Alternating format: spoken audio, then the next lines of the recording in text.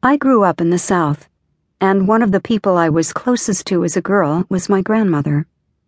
I loved spending summers with her in Savannah, where she worked as a sculptor and artist, carving tombstones for local people. She was a remarkable village woman who often served her community as someone comfortable around illness and death, someone who would sit with dying friends. And yet when she herself became ill, her own family could not offer her the same compassionate presence. My parents were good people, but like others of their social class at the time, they had no preparation for being with her as she experienced her final days.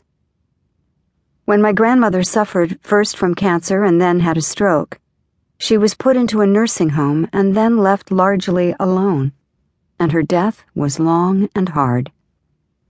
This was in the early 60s, when the medical establishment treated dying, like giving birth, as an illness. Death was usually handled in a clinical setting outside the home. I visited my grandmother in a plain and cavernous room in the nursing home, a room filled with beds of people who had all been unwittingly abandoned by their kin, and I can never forget hearing her beg my father to let her die, to help her die. She needed us to be present for her, and we withdrew in the face of her suffering. When she finally died, I felt deep ambivalence, sorrow, and relief. I looked into her coffin in the funeral home and saw that the terrible frustration that had marked her features was now gone. She seemed at last at peace. As I stood looking at her gentle face, I realized how much of her misery had been rooted in her family's fear of death, including my own. At that moment, I made the commitment to practice being there for others as they died. Although I had been raised as a Protestant, I turned to Buddhism not long after my grandmother's death. Its teachings put my youthful suffering into perspective, and the message of the Buddha was clear and direct.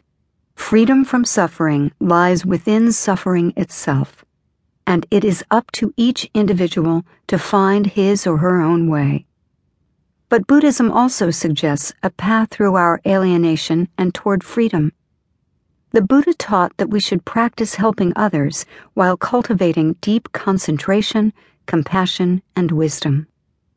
He further taught that enlightenment is not a mystical, transcendent experience, but an ongoing process, calling for three fundamental qualities: fearlessness, intimacy, and transparency, and that suffering diminishes when confusion and fear change into openness and strength. In my 20s, I entered the Cave of the Blue Dragon, the dark space inside where the bilge of my short life had accumulated.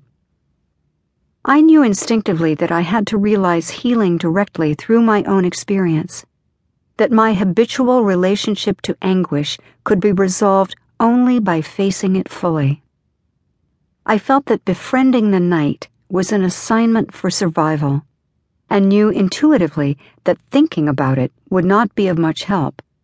I had to practice with it. That is, I had to sit still and look within for my natural wisdom to show itself. I also understood through the civil rights movement and protesting the Vietnam War that the rest of the world suffers as well. My bones told me that Buddhist teachings and practices might be the basis for working with and transforming the experience of alienation, both personal and social. So a commitment to social action began to grow strong roots inside me. I found I could put my own difficulties into perspective through working with those whose problems were more difficult than mine.